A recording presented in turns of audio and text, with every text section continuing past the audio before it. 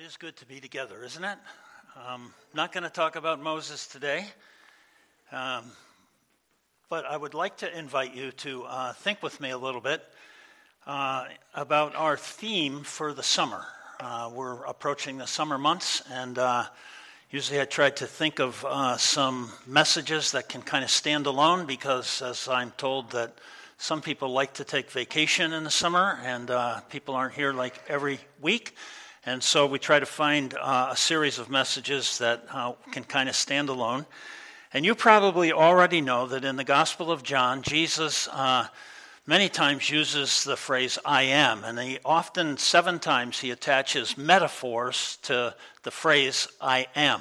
I am the light of the world. I am the bread of life. I am the true vine.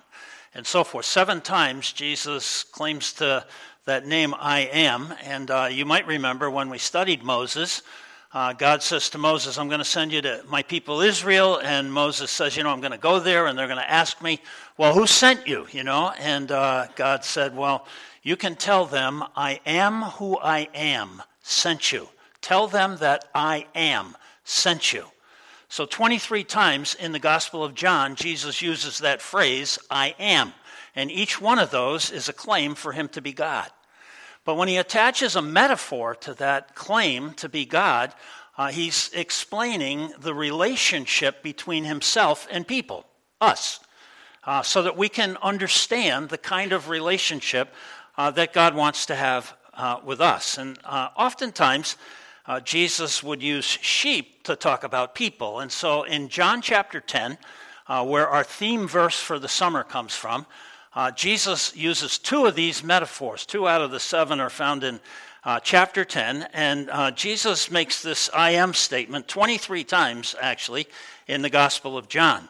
So in John 10, Jesus is talking to Jewish people, Pharisees, kind of the elite of the Jewish people, at least they thought so.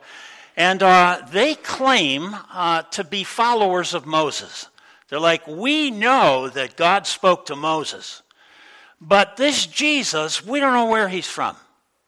We don't know really where he's speaking from. In John chapter 9 and verse 29, you can read that. That's what they say. And he's talking to these Pharisees, and he's trying to explain who he is. And so he says in verse 7 of John chapter 10, I am the door. I am the door in verse 7, right? He says, truly, truly, I say to you, I am the door of the sheep. I'm the door. Now, sheep, often stayed in a pen, and the pen had a gate or a door, and Jesus said, I'm that door. I'm the one who allows the sheep to come into the safety of being in the sheep pen. And it's a metaphor that Jesus uses to explain who he is. He is the way inside the pen, and inside the pen, it's safe. Inside the pen, the sheep rest. Inside the pen, the sheep have peace, and so forth. And Jesus is saying that peace and security in being a part of the kingdom of God only comes through him. A little bit later in John chapter 14, Jesus, another I am statement. I am, right, the way, the truth, and the life. Nobody comes to the Father but through me. I think it's the most offensive thing Jesus said. Nobody comes to the Father but through me. There aren't many ways to God. There's one way to God.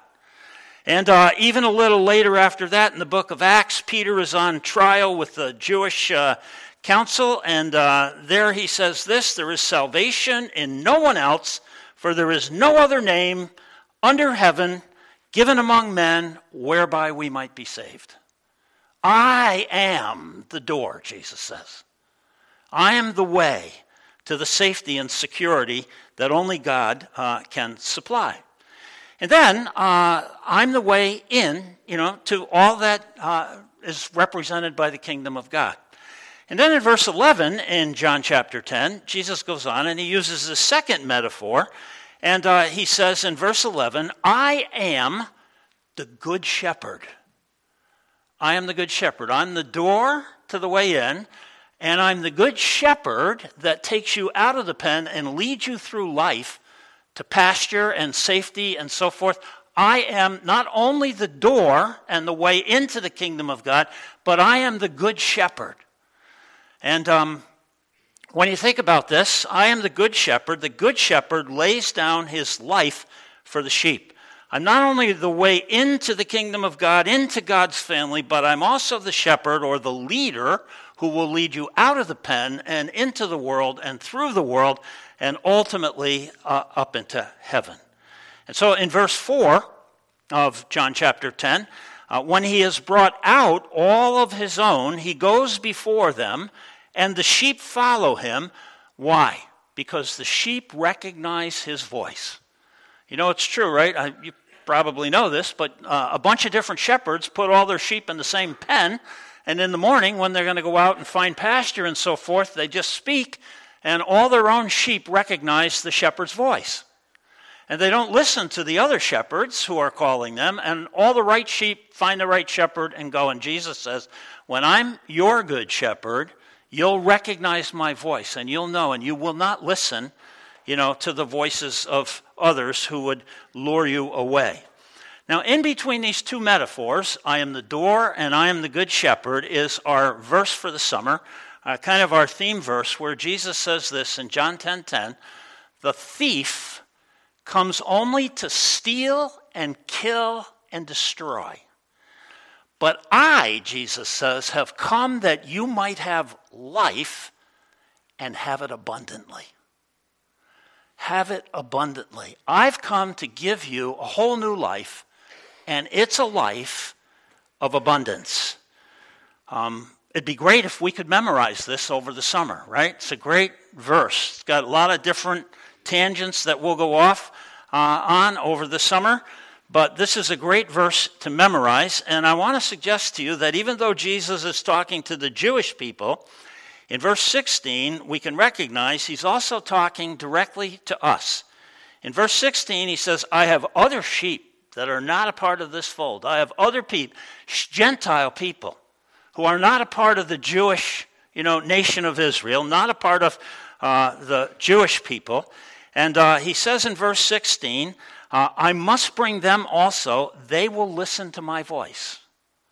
They will listen to my voice. I have other sheep, Gentile people. He's thinking about us as he's talking about being the door and being the shepherd, and he's thinking about us. Now, in John 10:10, in this kind of theme verse, I'm captured by the word abundantly. And I immediately, when I thought about this, I'm immediately asking myself, am I living an abundant life? What is this life that Jesus came to give, and what does it mean that it's abundant? Am I living an abundant life? And I think this goes all the way back to the fact that, remember when one of our other missionaries was with us, Model, and he talked about the fact that in Genesis chapter 12, God kind of gave his vision for the future. And God basically said, hey, my business in this world for the course of history is to bless all the families of the earth, all the ethne, all the different groups, to bless the ethne of the earth. That's what God's vision for the future from Genesis chapter 12 has been. And so Jesus comes and says, I'm here to bless you, to bring that abundant life. And I ask the question, am I and are we living that abundant life that Jesus wants to give us?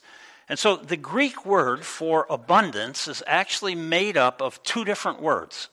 And when you look them up, you find out that the first word that contributes to the word abundance means to rise up in waves. To rise up in waves. So kind of like the beach, right? Like waves in the ocean.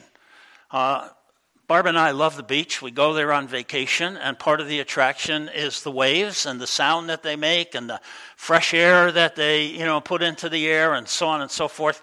And we've never been to the beach where there's been no waves.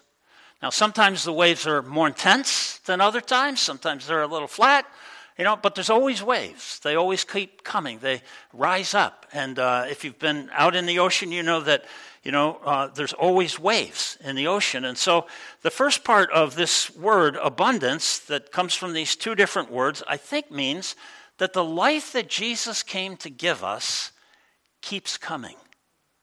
You don't have to ever worry that it's going to dry up somehow. And I think that's pretty significant. Now, yes, sometimes stronger than others and so forth, but the life that comes from Jesus never dries up.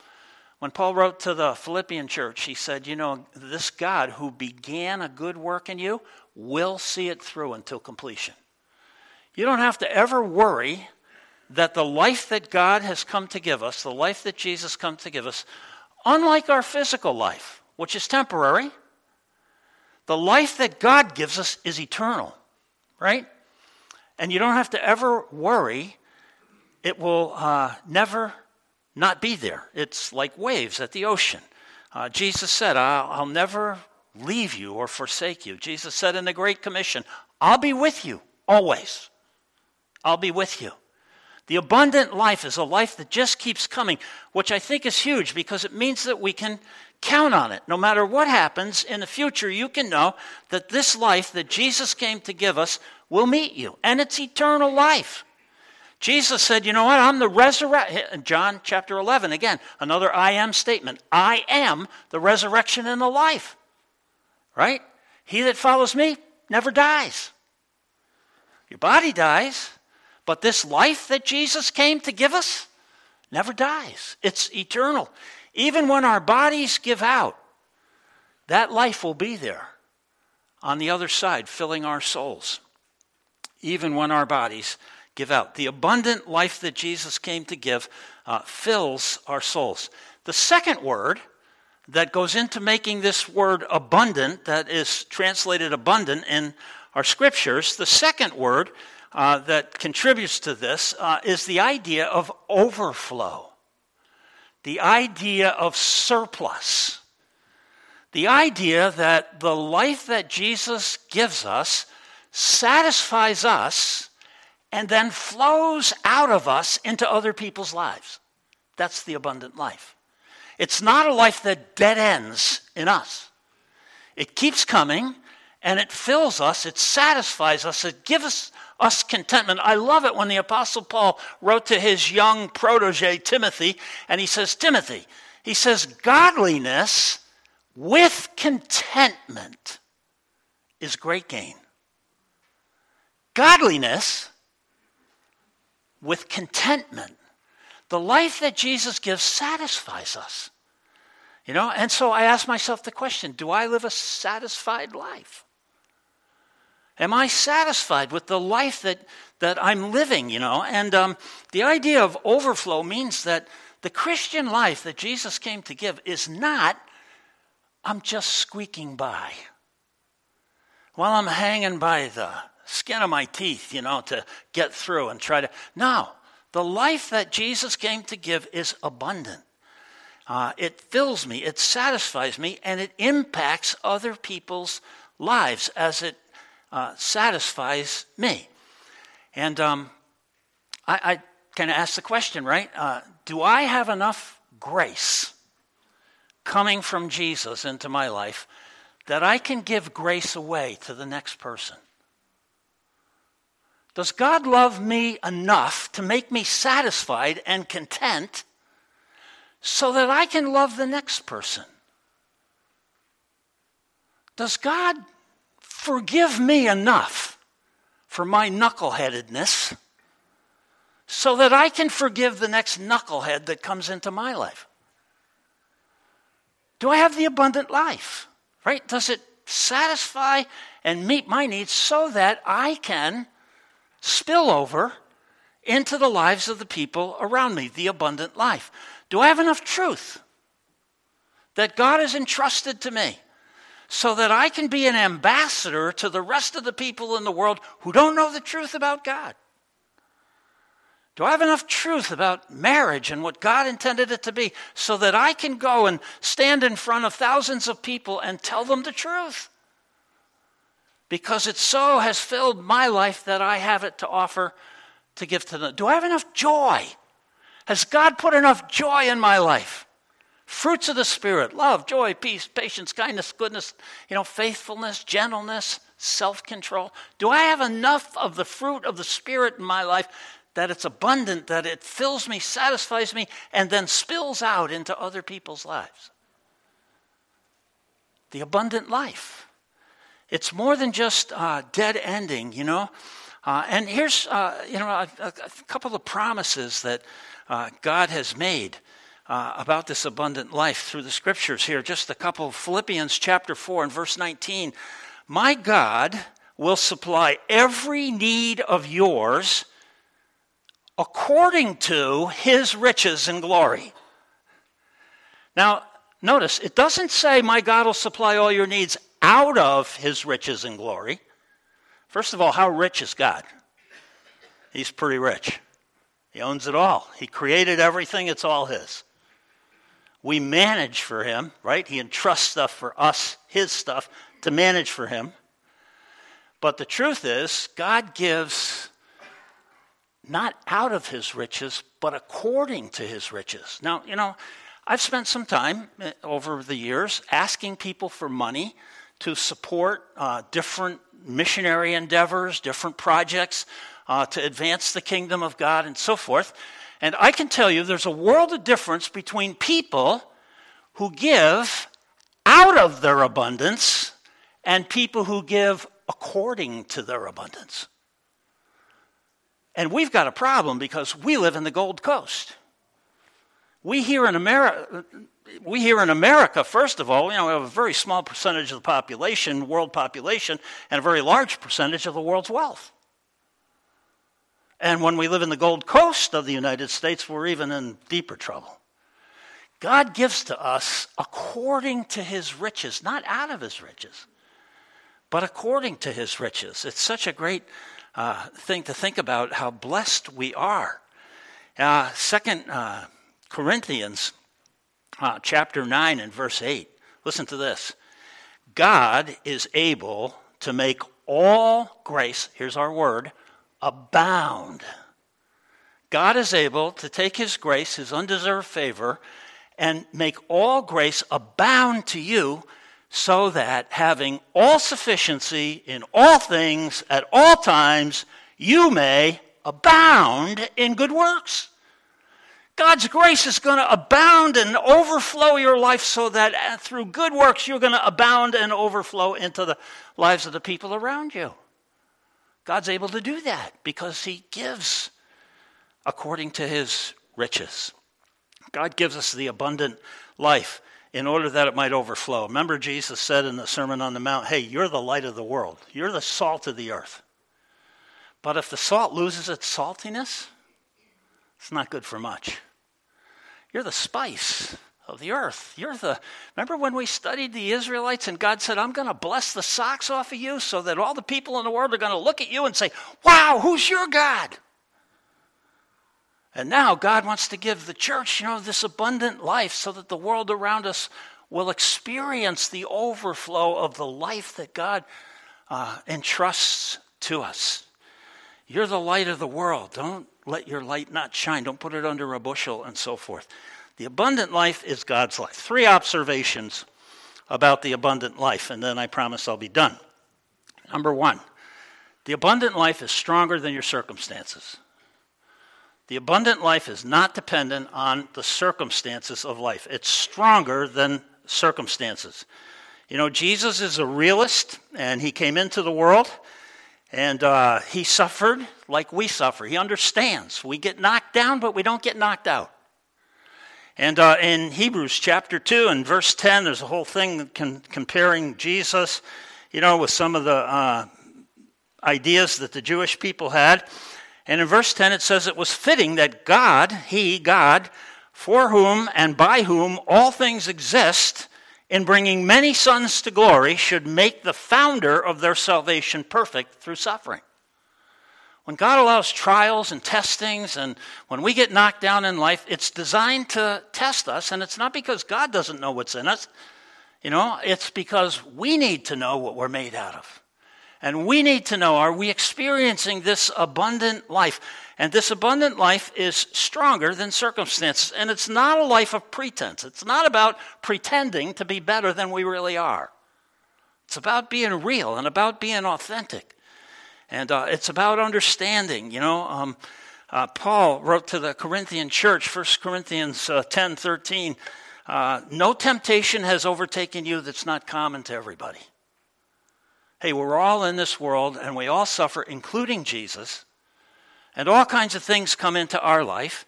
But God is faithful and he won't let you be tempted beyond your ability. But with the temptation, he'll also provide a way of escape so that you'll be able to endure it. The abundant life that God wants to give us is a life that's stronger than circumstances. Second, the abundant life is a life that's stronger than our own understanding. You all know probably Proverbs 3, 5, and 6, trust in the Lord with all your heart. Do not lean on your own understanding. Don't trust yourself more than you trust God. Well, that's just the way I am. That's just the way I was brought up. That's just the way, I'm wired. Well, you could have the abundant life which would rewire the way you think. You could be transformed by the renewing of your mind. There's stuff from God that you don't know about that when you find out about it, it will change everything in your life. It's called the abundant life. Jesus called it the abundant life, and it's stronger than our understanding. In Philippians, Paul talked about a peace that passes understanding. It's beyond our ability to understand. There's some mystery in living a life with God. Right? There's some mystery involved. We don't understand everything. It's based on trust. It's based on faith. And we don't always understand everything. There are some things I don't understand. I don't understand how I eat food and it turns into energy. I don't understand that. Tom might understand it, scientist. But I don't understand it. Yet I live very comfortably with that every day. You know what? Tomorrow, my wife and I will be married 52 years. Okay? So, no. I just have to tell you, there's some things I don't understand about her. There's some mystery in our relationship. I don't understand how she thinks. 52 years, I still don't get it. And I don't understand, she understands me. I think I must be pretty simple because she can know what I'm thinking before I even say it. But I don't understand her. It's somewhat of a mystery. Yeah, we live comfortably together, but it's a mystery. There's always. I've even read books about trying to understand women. In fact, you know what? I was downstairs in your library, and I saw a book, one of my favorite books. You know what it's called? Men Are Like Waffles, Women Are Like Spaghetti. It's one of my favorite books. It's a great book, The Difference Between Men and Women. Now listen, we're living in a generation that's all confused about gender. See, and we got the truth, and God's filling us with it, and we get these exemplary marriages and so forth, where Christ comes in and does a renovation and so forth, and that's got to spill over into the culture in which we live, so that people can know the truth and can know, There's an element of mystery. This is a legend. It's not biblical, but it's a legend about Moses that helps us understand what I'm talking about here in terms of a mystery. There's a legend that's come down through the ages about Moses, who one time sat down alongside of a well to meditate, to think. Okay, you can picture Moses doing this. And while he was sitting there thinking and meditating, a stranger stopped by to get a drink of water from the well. And as he did, his purse, which was filled with a wad of gold, fell out of his belt into the sand. And the man departed, got his drink of water, and took off. Shortly afterwards, another man passed by the well, and he saw the purse in the sand, and he picked it up. He had a purse of gold. Later, the third man stopped to assuage his thirst, and he went to sleep in the shadow of the well. Got on the shady side of the well and fell asleep. Meanwhile, the first man discovered that he lost his purse, and he assumed he must have lost it at the well. So he went back to the well, And he found the sleeping third man, woke him up, and began to demand his money back. And an argument ensued.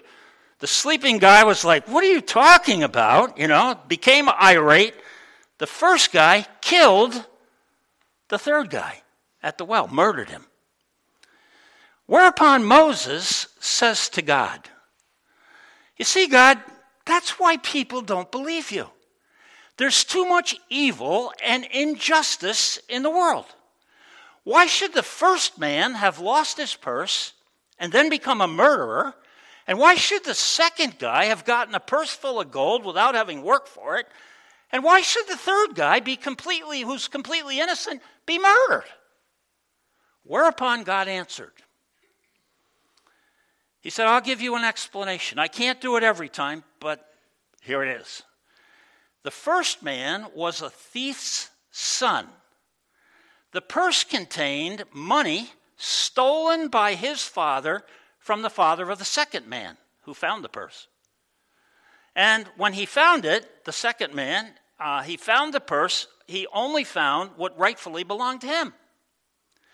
The third guy was a murderer, okay? But his crime had never been revealed, who received from the first man the punishment that he deserved. He was a murderer, and so he was murdered. In the future," God says, "believe that there is sense and righteousness in what transpires, even when you don't understand. Even when it's a mystery. Even when we can't put it all together, trust God." Romans 8:28, that he is at work bringing all things together for good for those that really love him. The abundant life is not dependent on circumstances. It's stronger than our own understanding. And third, I want to say to you that the abundant life is for all believers. All believers. It's not for some special elite group of believers. It's not for some particular personality type of believer. No Christian should ever say, "I'm just happy to get by." When Jesus comes and says, "Listen, I've come here to give you life and to give it to you abundantly," we should not be content to just get by. Now, in closing, can I just suggest to you that there is one book of the Bible that's actually devoted to helping us understand and make sure that this life that Jesus came to give us is actually in us. It's a book that either it will give you, it's a short book, it'll either give you assurance, that you've changed from who you used to be, and it's because the Spirit of God has taken up residence and is, at work in us, or it will rattle your cage. It's the book of 1 John. In 1 John, John writes this book and begs us to tell ourselves the truth about what's going on in our life. And there's all kinds of verses, but 1 John 5, verse 13 says, "I write these things to you who believe in the name of the Son of God, that you may know for sure that you have this eternal life, this abundant life, this life that Jesus came to give us." And so when you read through the book of 1 John, here's an assignment for this week. Read through the book of 1 John and note every place where John gives an alternative and just says, you either are this way or that way. Let me just, I could just read a couple here. I know we're out of time. For example, in 1 John 2 and verse 15, he says, "Look, don't love the world or the things in the world. If anybody loves the world, the love of the Father's not in him." Time out. Nobody can have two firsts in their life. You either love God first, and he's your priority, and he's the source of your life, or you're trying to get life out of the world somehow. And we're beating ourselves up and running ourselves ragged to try to suck the life that only Jesus can give. Remember, he's the only door into this life. And we're running around trying to make this life work so that we are satisfied and content. And, if I could just get the next bigger house, if I could just take the next bigger vacation or buy the next bigger car, or, if I could just find a better spouse than I've got, or whatever it might be, it doesn't work. And John tells us, look, you got to ask yourself, what's most important to you in life? What's first? because nobody can have more than one first, and it's, and he goes on. I mean, there's all kinds of statements like this. By this it is evident who the children of God really are and who the children of the devil really are. Whoever does not practice righteousness is not of God. I mean, if you sit down and you start going through John, I have a theory, and it's just mine. I've never read it anyplace, and I don't know if I'm right. And when I get to heaven, it's one of the questions I want to ask. But I wonder if John, the same John who wrote the Gospel of John, didn't write 1 John after he wrote Revelation. Because he has this tremendous experience in heaven, and he comes back, and he's like, man, it's all true. I've been there, and I've written to you about it, and I'm going to write, before I die, listen, make sure that this life that Jesus came to give is actually inside of you. Because it's everything. It's everything. And Jesus says, I'm the door. I'm the good shepherd. You can trust me. I will lead you where you need to go, and I will fill your life to overflowing, and you will be witnesses for me to all the rest of the world in your generation. Let's pray together. Heavenly Father, we're so thankful for the Bible. We're so thankful that you're a speaking God, that you're not silent, that we don't have to speculate, that we don't have to guess what you would be like. We don't have to say, well, I think God would be X, Y, Z. No, you've revealed yourself, and you've revealed what you think and how you think, and you've revealed what your will is. You've revealed to us what the future is going to be, what's going to happen to us. Wow. And so we're thankful. And so, Father, as we embark upon this verse about the life that you've come to give us, just help us. We pray that your Spirit would lead us. We pray that we'd be open, Father, for you to do a work in our life, and that this summer would be a meaningful summer spiritually, that we would grow and mature and change, and that, Father, we would be overflowing for your sake, in whose name we pray. Amen.